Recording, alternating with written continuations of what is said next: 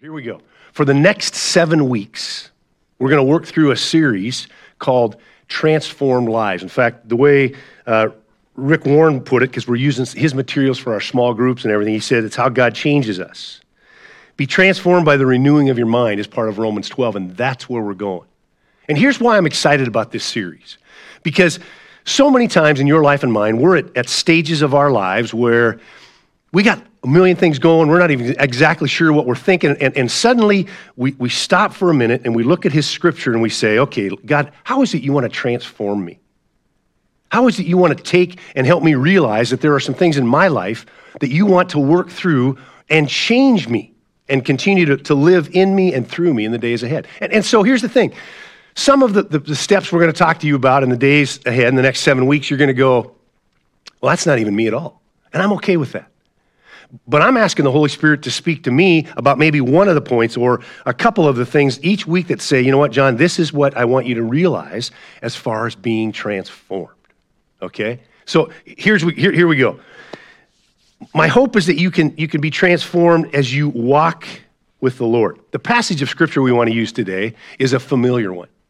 And it's the prodigal son. You've heard about the prodigal son if you've been in Sunday school, if you've been in Bible studies, if you read the Word on a regular basis, you realize that the prodigal son is a great story. Here's what I want you to realize again today.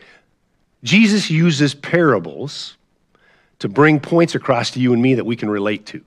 So when he teaches the illustration on the prodigal son, he's hoping that we will realize that in listening to the story, the Holy Spirit will give us the ability to apply those points to our lives that we can relate to.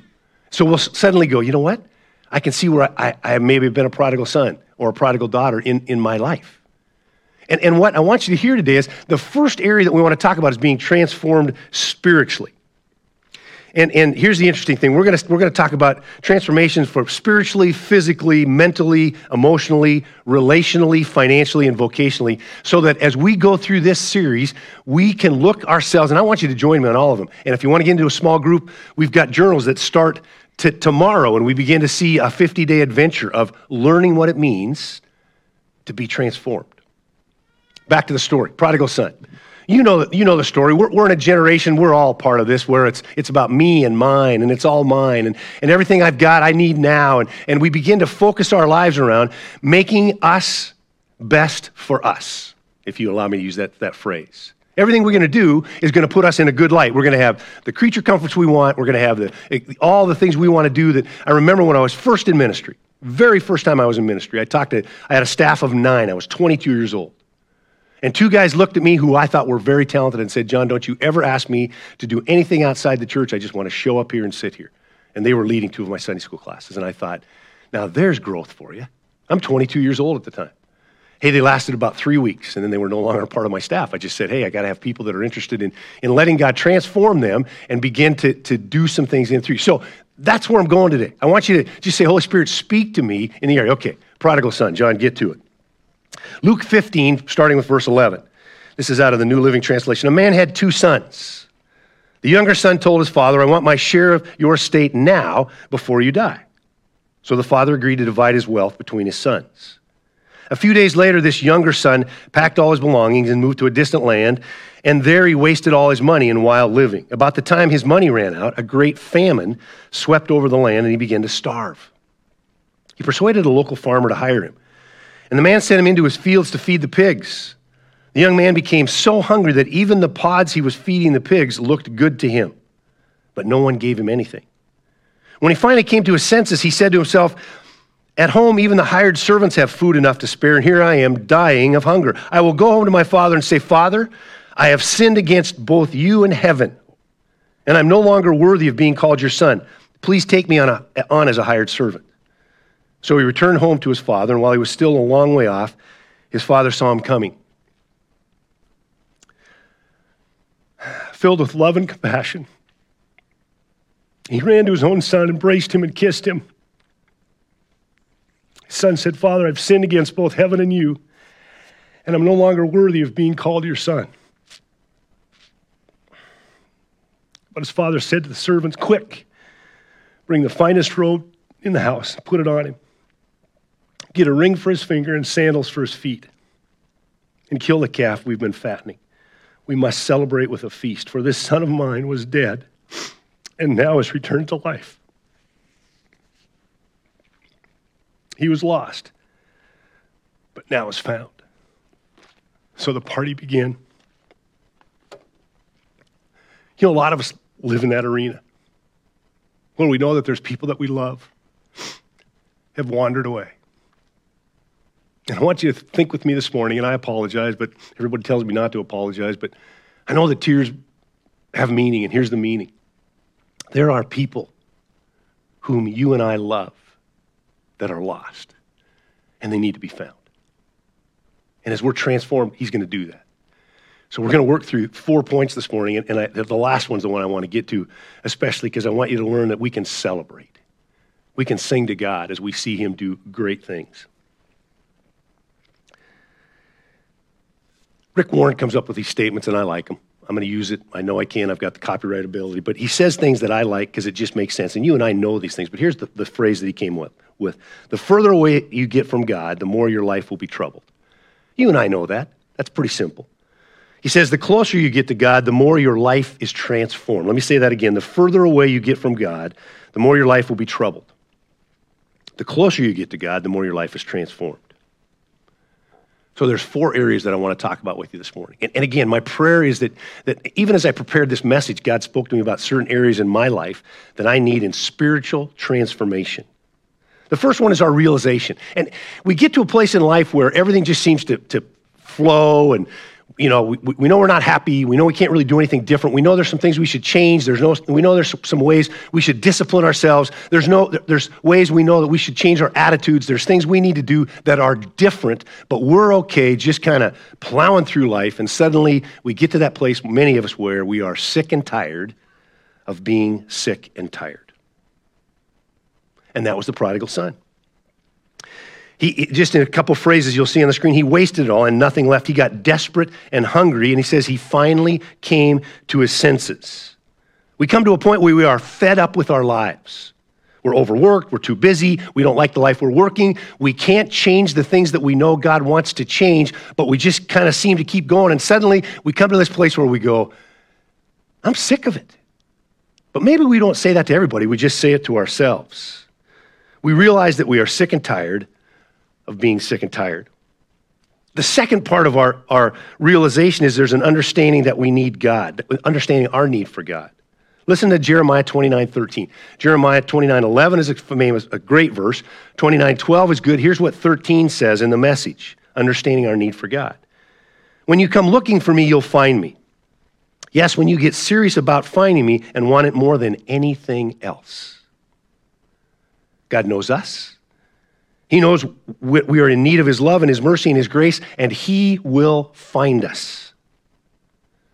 Is that where you find yourself this morning? And maybe it's not so drastic in that you say, John, you know, I'm just this horrible sinner, but maybe there's some things inside of you that you just know that God is going to come and find you and take care of you, which is awesome. The second thing is our responsibility. And this is the way that we put it. Our sin separates us from God. Isaiah 59:2 says this, but your iniquities have separated you from your God. Your sins have hidden his face from you so that he will not hear. Our sins separate us from God. We're lonely, we're discouraged, but it is not everlasting. And this is what we're supposed to do. Own up to our sin. Own up to our sin. The prodigal son, again, in 15 verses 17 and 18, when he came to his senses, he said, I have sinned against God and you. That's a huge step. It's a step that a lot of us get hung up on. We can't really say, hey, I've sinned against God. We cannot own up to our sin. We're too proud. We're afraid that if we say that, we're going to let people down. We're afraid that if we point that out, something amazingly drastic is going to happen to us. But we are willing to sit with that sin in our lives. We did a study in our community group last year, 2 years ago, and it was by John Ortberg, about getting close to God. And he shared the story about Pharaoh. When Moses was trying to get the nation of Israel to be let go, to be freed, all the plagues came, the locusts, and one of them was the frogs. And his point was, here's Pharaoh, and all these frogs are everywhere, and they just kind of got used to the frogs being there. They were gross, but they just decided, hey, we're just going to ignore this. And so all these frogs, every day they woke up and they were everywhere, and they just kept going, hey, we're going to be fine, we're going to be fine. And all he had to do was forgive what he was doing against God. So maybe there's frogs in your life and mine that we have not owned up to, that we are simply willing to just put up with day after day after day when God simply says to you and me, hey, own up to it. And when you own up to it, I'm going to start giving you the ability, I'm going to transform you. Brian did a wonderful job talking about transformation. I didn't even pay him for that part of it. And what you realize is that's what he's asking us to do. Own up to our sin. Psalm 51, 1 through 4, the English version says this, be merciful to me, O God, because of your constant love. Because of your great mercy, wipe away my sins. Wash away all my evil and make me clean. I recognize my faults and I am conscious that I have sinned against you. The Lord says, no matter how deep the stains of your sins, I can remove it. Isaiah 1:18 says, I can make you as clean as freshly fallen snow. So if you're sitting here this morning or you're listening online and you're saying, I feel like I've got so many sins and I'm so stained, his own word tells us he will remove our stains as freshly fallen snow. One of the things I think is important if we're going to talk about spiritual transformation is to realize that we need to do spiritual checkups every so often. And if you're the kind of person that doesn't want to be accountable, you don't want people telling you what to do, this might be a difficult step for you, but I liked 2 Corinthians 13:5, the Message put it this way. Test yourselves to make sure you are solid in the faith. Don't drift along, taking everything for granted. Give yourselves regular checkups. You need firsthand evidence, not mere hearsay, that Jesus Christ is in you. Test it out. If you fail this test, and here's the phrase, do something about it. Do something about it. We can be content today to do very little. And we can say, you know what? Oh, that's wonderful, John. Amen. Praise the Lord. And do nothing about it. His word says do something about it. Because as you realize that spiritual transformation is not only going to change your life, but it's going to change the lives of those around you who see you at work. How about that police captain who came to know Jesus and told his whole squad, hey, I know Jesus. And Brian mentioned a little more in first service that he got lots of pushback. Oh yeah, people laughed at him. People said, no way, who's that? God's saying to you and me, this spiritual transformation can make a huge difference. A realization, our responsibility, our response is also important. We need to offer up ourselves. I wrote up here, offer up myself. Listen to Luke 15:12. He says this, the son drifted away saying, give me my share. He returned to the father saying, make me a servant. When we offer up ourselves, we grow in our walk with him. We begin to be transformed spiritually. The second thing that he tells us is Romans 12:1 and 2. And you're catching this, holy and pleasing to God. You know these two verses. Therefore, I urge you, brothers, in view of God's mercy, to offer your bodies as living sacrifices. Holy and pleasing to God. This is your spiritual act of worship. Do not conform any longer to the pattern of this world, but be transformed by the renewing of your mind. Then you will be able to test and approve what God's will is, his good, pleasing, and perfect will. That's what he's asking us to do. That's part of the spiritual transformation. Before we go too much farther, how about the Father's response? Filled with love and compassion, he ran out to his son and threw his arms around him and kissed him. Bring the best, he said. Remember Isaiah 1:8? No matter how deep the stain of your sin, I can remove it. As clean as freshly fallen snow. That's what he's giving us the ability. That's spiritual transformation. That's giving us the opportunity to say, you know what? I get this, and as I realize that I'm offering up myself to you, things begin to change. I'm looking at a phenomenally good-looking group of people who I'm sure if we had time today and we went around the entire audience would say to us, you know what, here's some great things God's been doing in my life. And then if some would be honest, they'd say, here are some things that I have always struggled with in my life. And I say to you, as I say to myself, we need to offer ourselves up. We need to say, here I am, God. I want this spiritual transformation. I want to be able to say, I'm identified it. I'm offering myself up. Here I am. Forgive me. Take me from this point and use me in a very powerful way. The fourth thing is our recognition. And I use it this way, and I'm talking because this is a tough step for us because sometimes we don't allow ourselves to get into this spiritually transformed mode or method. And it's this: live with gratitude. John, that seems pretty simple. Live with gratitude. He says, this is the John talking in 23 and 24, we must celebrate with a feast, for this son of mine was dead and is now returned to life. He was lost, but now is found. So the party began. This dad was incredible. His love for his son was evident.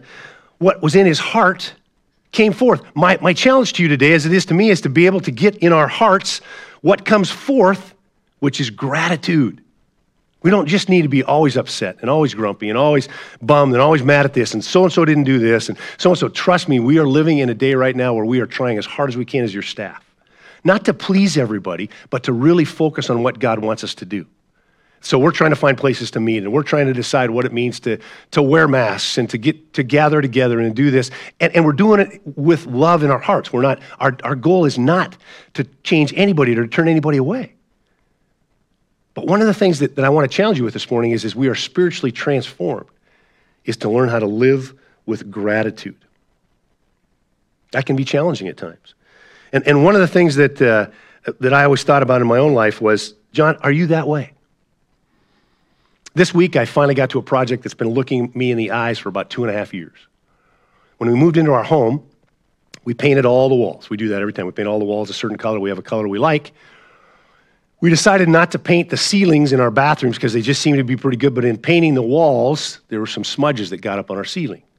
So every day I'd go in there, and I kind of like, there's my sin. I'd see the smudges up there, and I'd go, gosh, imagine all the people that come in and go, John's a terrible painter. Look at those smudges. So in a sense, that was my sin. So I paint the first one, and you've heard me say this before, but we were scrambling this week. I mean, Thursday we were waiting for an answer. Friday I zipped into the office and signed a contract and sent it back and got all these things going. I said, Cheryl, I'm going to paint the first ceiling. Let me know how it goes. And this is where the transformation had to come to me because I realized who I am. Now, when I called, my lovely wife said, John, you know, our ceilings, the wood isn't so good and it's probably a little dry, and she's being so kind to me.